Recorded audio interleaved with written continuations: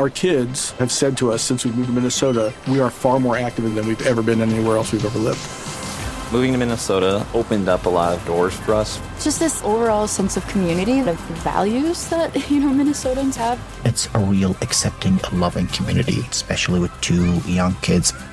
See what makes Minnesota the star of the North. New residents share why they love calling it home at exploreminnesota.com/live. Now we're heading on over to Kansas, where Russ has a roofing question. What can we do for you? Okay, I've got a farm that I bought 8 years ago, and on the farm is a very large, very old barn. A matter of fact, the loft is large enough that you could probably fit a regulation-sized basketball court inside of it. According to the graffiti inside the barn, it was built in either 34 or 38. And it was done originally with cedar shake shingles with 1x4 stringers, about every 4 inches or about a 3.5 inch spacing between them. I know the construction well. Okay, and as you know, those cedar shingles are not going to be in very good condition as of this point. So I know I'm going to have to go up there, try to figure out a safe way to work up there so I can remove the cedar shingles so I can prep it to go back with probably a metal roof.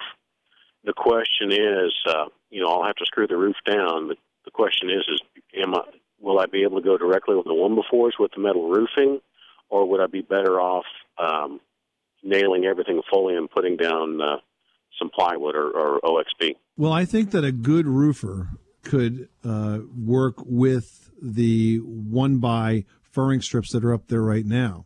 Because, frankly, that's the way metal roof was originally put down. It wasn't put down on solid sheathing. It was put down on strips just like that. So I think that that's a fine option for you. I don't think you need to do the sheathing in this particular case.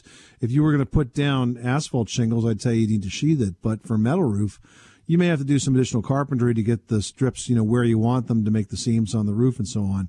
But I don't see a reason for you to sheathe this barn. I think the metal can go right on top of that. Okay, so to patch the rotted 1x4s and maybe put in somewhere where seams are, and we should be good that way? Absolutely. Okay. Do you have any suggestions on how to safely work on a 45-degree pitch? Yeah, call a roofer.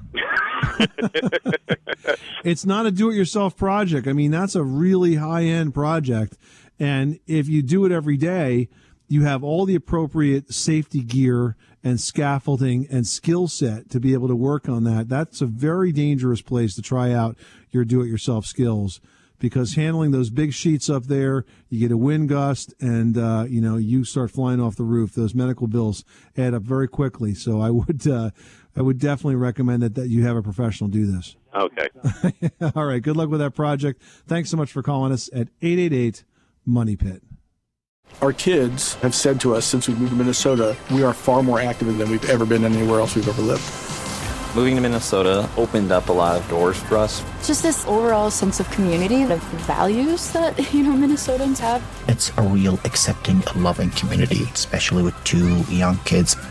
See what makes Minnesota the star of the North. New residents share why they love calling it home at exploreminnesota.com/live.